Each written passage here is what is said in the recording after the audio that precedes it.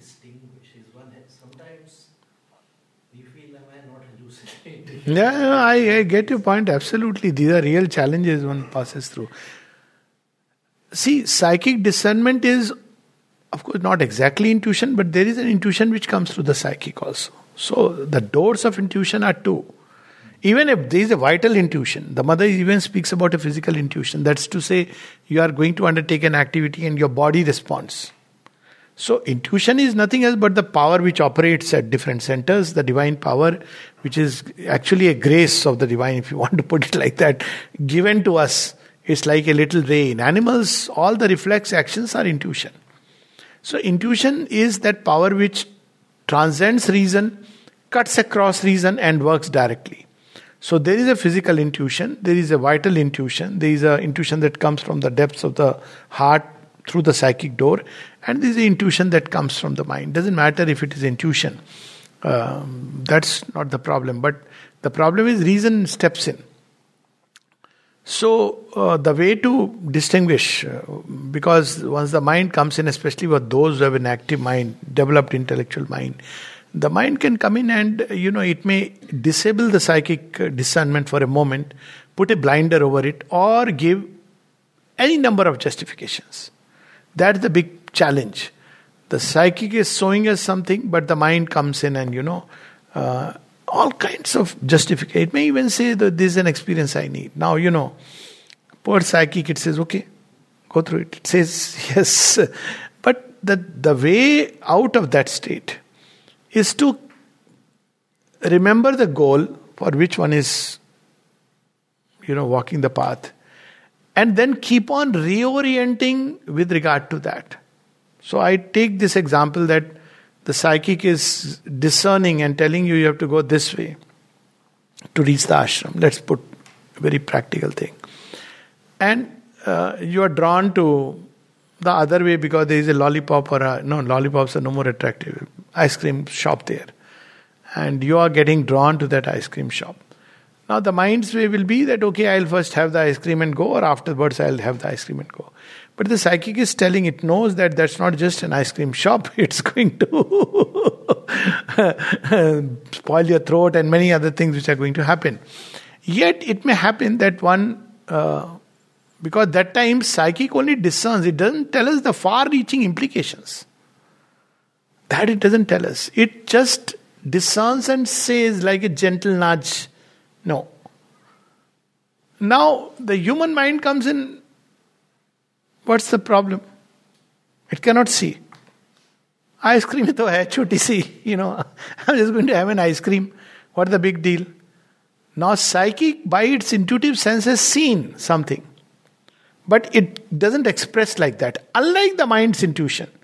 See, the mind's intuition is like, it will show us that this step is going to lead there. So there is the difference. Psychic discernment tells you at that point of time, don't take this route. The mind's intuition will tell there is a snake out there, which is not in words, but you sense the danger which is right there, waiting for you round the corner. Whereas the psychic intuition is, don't take this path. Yet if you take it, because again, yoga in real time, real life is different from just reading a book, and that's why Shri Aurobindo and the mother have allowed all kinds of possibilities and literally endless freedom. So when you do that, the only thing that one must never forget is the goal. So every time you are veering, where do I have to reach? I have to go to the ashram. You go on this, I have to go to the ashram. I mean, ashram is a way of saying, this is my goal, Mother and Shri Aurobindo. So you become after some time very aware that this is clouding me, this is putting a veil between me and the mother. Now that becomes very serious issue, because then you are like a person who is desperately looking for water. Because you went in search of Coca-Cola. It took away your thirst for a moment, but after drinking that, you feel very thirsty, like you just don't know, you're looking just for ordinary water. And it has put a veil. So then what happens that one has to keep reminding, keep calling grace, one has to recognize that where things went wrong, sometimes may not be possible to immediately put a corrective, because in life when we take a certain turn of nature, you have to go through that cycle, evolutionary cycle. It's like illness. Mother has described this, that grace can cut short the course, but you have to go through that course, or whatever virus has entered into the system. But then at the end of the journey, it is also true. When you go through that entire process, you become very conscious. Why? Because there were parts which were unconscious.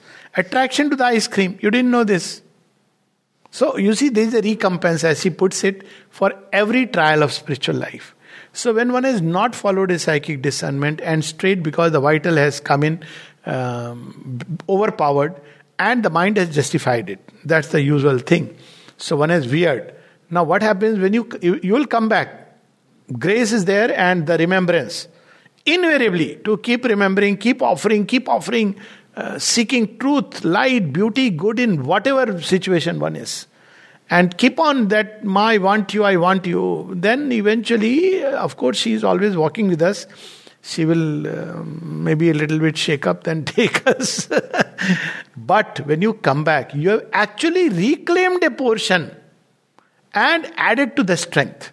And this is beautifully typified in several stories. But one of the stories which I love is when Bhim is small.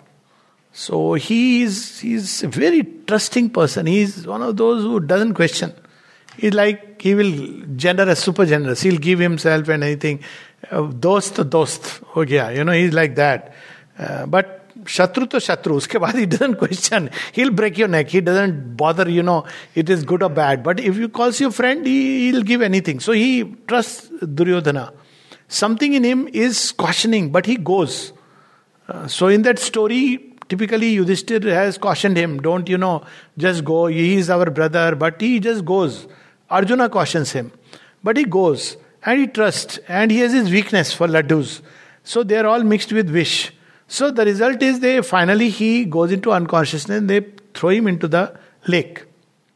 Now, the beauty of the story is he has gone into Naglok. Now, he could have died, but Bhim is marked out for a mission. When he comes back, the Naglok people have given him an Amrit, which you find only there. And he comes back with the strength of 10,000 elephants. Now, this is a very deeply mystical story. And the story, it does not mean that one should deliberately. If you do deliberately, then it doesn't work. You have tried to walk the path and you want to discern psychically, yet there are parts of nature which we find in Savitri. We were reading the other way, that he makes our falls a means for greater rise. This too the supreme diplomat can use. So when we have strayed into those territories which were dark, illit, psyche will not allow us to go through that. Snakes are there. But when you have come out, you have become stronger, wiser, and reclaimed those portions which were at that point of time we were unconscious about. So whichever way you look at it, keep reminded of the goal. And of course the Divine Mother's infinite grace. Two things that save. And the Mother's name. All the rest will come and go, happen. Psychic wants to take us through the straight sunlit path. But it's not always possible because there are many sides of our nature. Many complex personality from the past life. Also which are needed to be brought out for the future.